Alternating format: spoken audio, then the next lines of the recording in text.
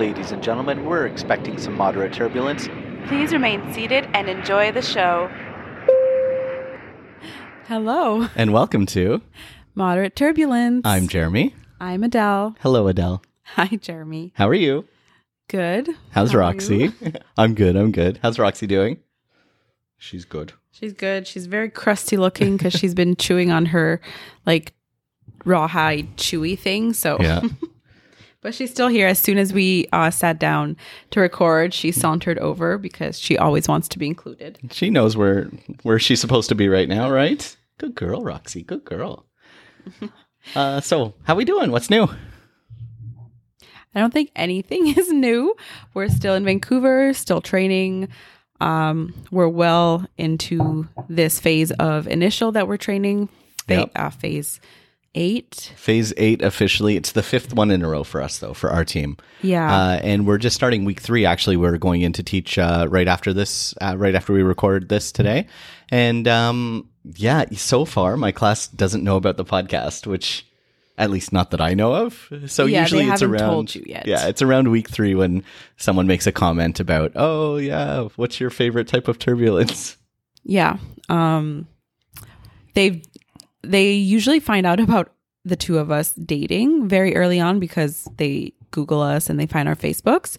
However, the podcast, they tend to tell Jeremy very quickly that Once they find it. Yeah. So who knows? Yeah. And over the weekend, while we were out walking Roxy, we ran into a few of my participants. So we'll see if they figure it out or not. Yeah, that your dog is being walked by me. Yeah. So there's actually something that we did that was fun this weekend. We both took a little plane to Victoria. A little plane, a Q400. Yeah. Well, a littler plane than we're used to. Yeah. Operate usually, or than we even teach about.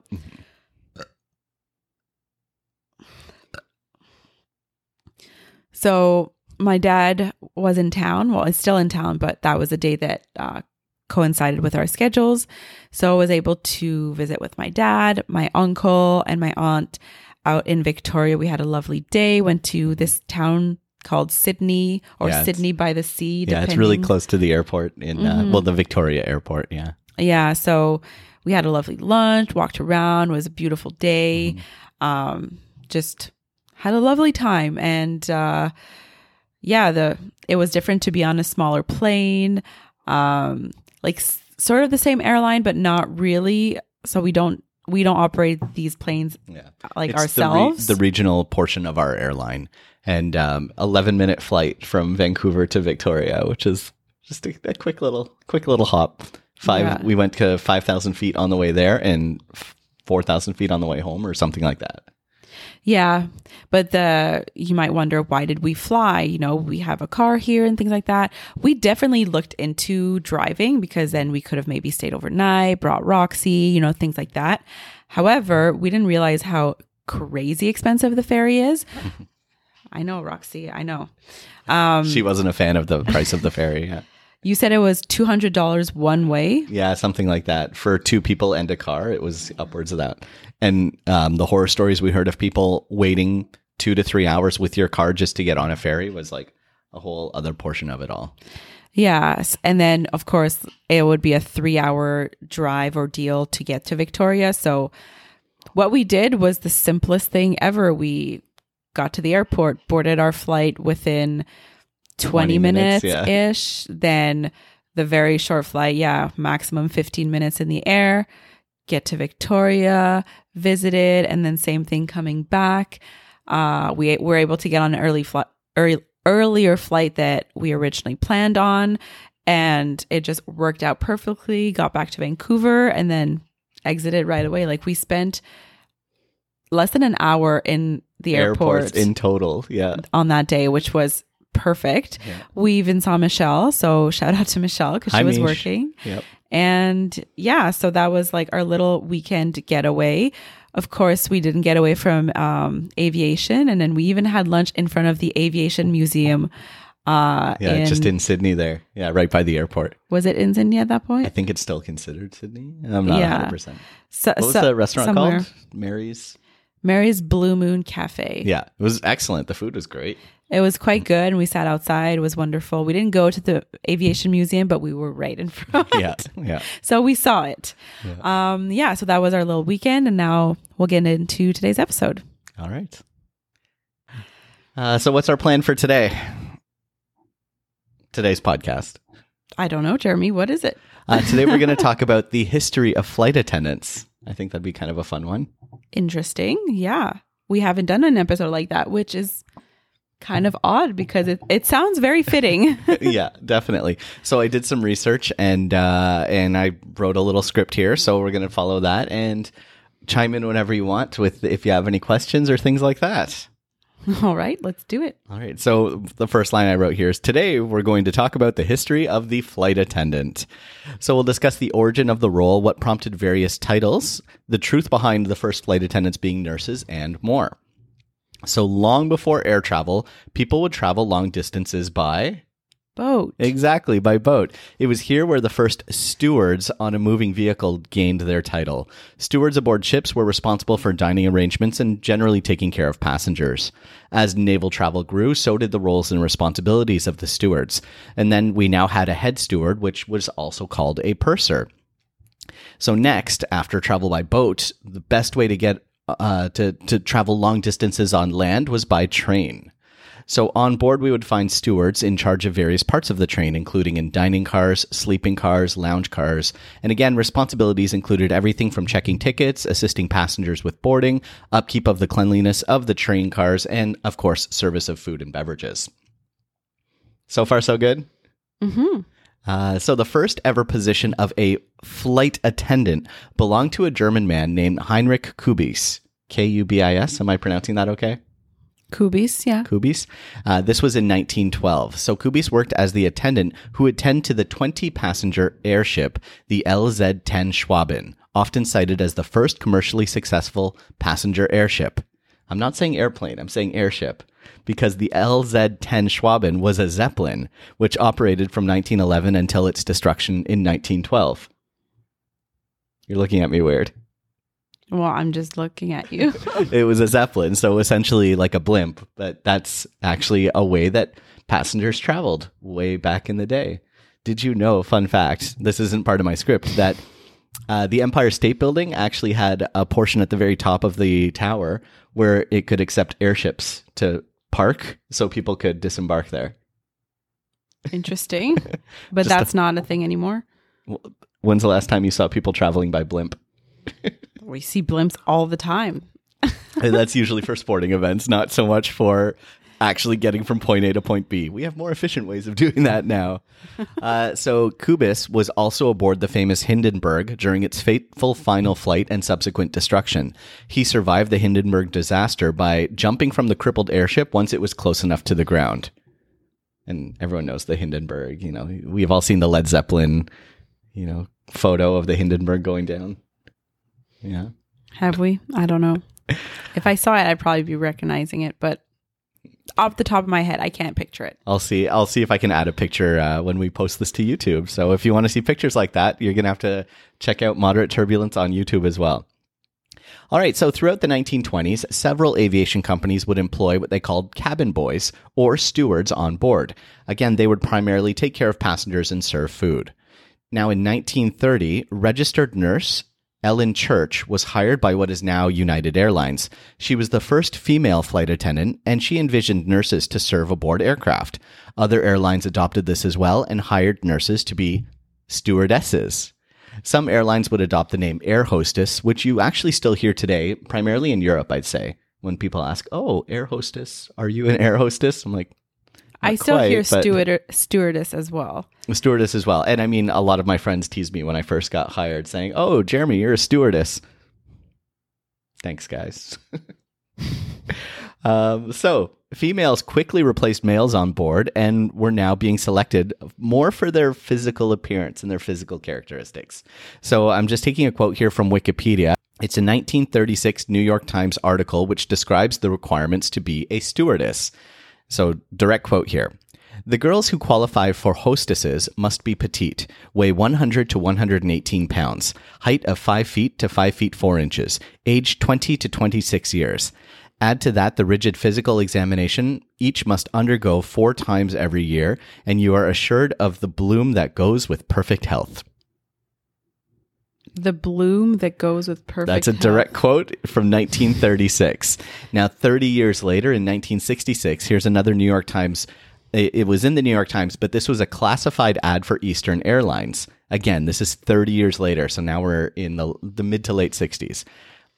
And I quote, "A high school graduate, single, widows and divorcees with no children considered, 20 years of age, girls 19 and a half may apply for future consideration. 5'2", but no more than 5'9", weigh 105 to 135 in proportion to height, and have at least 20/40 vision without glasses." That's a classified ad in 1966. Crazy, eh? The requirement to be a registered nurse slowly faded and was pretty much non-existent, and that was because of World War II, because many nurses joined the military nurse corps. It was required for women to remain single, and they would have their employment terminated should they decide to get married. They also could be terminated once they reached a certain age. So depending on the airline, it was usually 32 or 35, and they could not exceed weight regulations. Now, through a series of legislations brought upon by the Equal Employment Opportunity Commission, many of these regulations were changed or abolished outright, including the restriction to hire only females, as well as the no marriage rule, and finally, the weight restrictions. Some of these were only overturned throughout the 80s and the 90s. Airlines still require, to this day, medicals to ensure that flight attendants can carry out their required duties. We're just going to pause for a second here, and as Roxy's walking around. You may continue. So yeah, like I said, we still undergo medicals when we're first hired, and that's to make sure that we can carry out our duties. Many airlines also have height requirements, our airline included, and that's to be sure that flight attendants can reach certain safety equipment. So today, flight attendants around the world are trained as safety professionals. I can quote a former student of mine who said, and this was just as she finished initial flight attendant training, she said, "I thought this training was going to be chill." And she didn't realize how intense the training would be.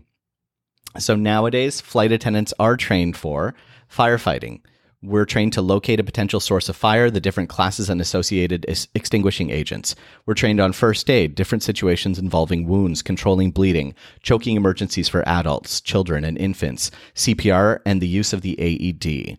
We're trained for evacuation. We're trained for critical thinking to ensure all aircraft occupants safely evacuate during an emergency within how many seconds? That's what I always ask my students. 90 seconds. Excellent. Post-evacuation survival, what to do following an evacuation to ensure survival. Ditching survival, what to do on a slide raft after we've landed on water, up to and including instructions for being winched to a helicopter. Knowledge and differences amongst all aircraft in their specific fleet. At our airline, we learn 7 different classes of aircraft. And basically, no two aircraft are identical in everything from interphone handsets to the arming and disarming of the aircraft doors. And of course, we deal with difficult passengers, and we learn how to do that, especially diffusing challenging situations. And finally, after all that safety and emergency, serving food and beverages. General customer service. So the role of the flight attendant has evolved from what used to be stewards on naval ships, to trains, to blimps, to now aircraft and what we see aboard here. Who knows what the future of the flight attendant will hold? Wow, that's very interesting. I knew some of that, but yeah, I didn't know the exact origin of our profession. So that's really interesting. And I'm sad I didn't know that before, we should have done this episode way earlier, but now we know. Now we know. And it's really interesting. So the term flight attendant itself was adopted several years ago now, and it was used as a gender neutral term rather than steward or stewardess. It's just flight attendant, just a general term. And that's, I think, the most popular term around the world nowadays for our profession. Yeah, because I also feel sometimes people get offended if they're called an air hostess or a stewardess. I feel like that's looked down upon, or a way of saying our profession without, from people who don't really know. I feel like I've heard that, people get offended or somewhat like put off when they hear stewardess or air hostess when describing their job. Yeah. As opposed to flight attendant. Although, and like I said, in Europe, it's more or less accepted as the term for a flight attendant, air host or air hostess. You just hear it more often there, I find. Yeah, perhaps. But I feel like stewardess, we definitely don't hear. But the origin isn't a bad word, but like the profession has definitely evolved into what it is now. Because if we were going off those criteria, I wouldn't meet most of those. Me either. Well, when I was hired, I did, but that was 80-something pounds ago. When I was hired, I mean, I'm still not married. I still don't have kids. I definitely don't meet the weight restrictions, though. Oh, but you're not 32 yet, though, so you're okay. But the second one was until 26. Yeah, like the originally, first one? That was back in like the 30s up until 26. And then they relaxed it. So depending on the airline, 32 or 35 years old. Yeah. And then, oh, nope, you're too old. Out. But I'm borderline too tall for that first one because it's 5 foot to 5'4". Yep. So I'm the top of that. But it's interesting because, in our airline, if you're 5 foot, you may not be able to reach like the top of some overhead bins or things like that. So you might not be able to make the cut. Yeah, we actually do what's called a reach test. So if you're sort of borderline when it comes to height, we have to go. I used to do them in Toronto when I was working out there, and we had to make sure that we could reach certain equipment. So we had a couple different tests designed for that. So interesting. Well, that was very fun. If you're watching or listening, let us know if you knew any of this. If you had an idea of where even the word comes from or the evolution of our job. And, drop a comment on YouTube. Say hi. This is our second episode that we've recorded. Yep. So hopefully you can join us on here. Jeremy always links the YouTube under the episode, wherever you listen to it. And then make sure you subscribe and share because that's how we can grow this podcast. Yeah. And if you're traveling right now, always make sure you're nice to your flight attendants because they might have to save your butt one day. Thanks everybody for listening. Goodbye. Bye. Oh, good girl. Okay. Thanks for listening. Don't forget to rate and review wherever you listen to podcasts. We have new episodes every Wednesday. Don't forget to follow us on social media at Moderate Turbulence on Instagram, at Mod Turbulence on Twitter, and follow us individually on Instagram at HuffyJ and at La Delvie. Thank you.